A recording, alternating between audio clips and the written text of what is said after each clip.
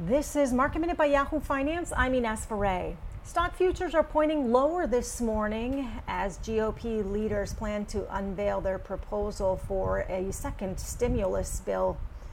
McDonald's reported its quarterly results, with McDonald's coming in at 66 cents per share for profit last quarter, just shy of Wall Street estimates. Comparable restaurant sales were down 23.9%.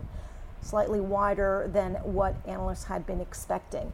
The company plans to permanently close about 200 locations this year and is not offering guidance because of a spike in coronavirus cases in some areas.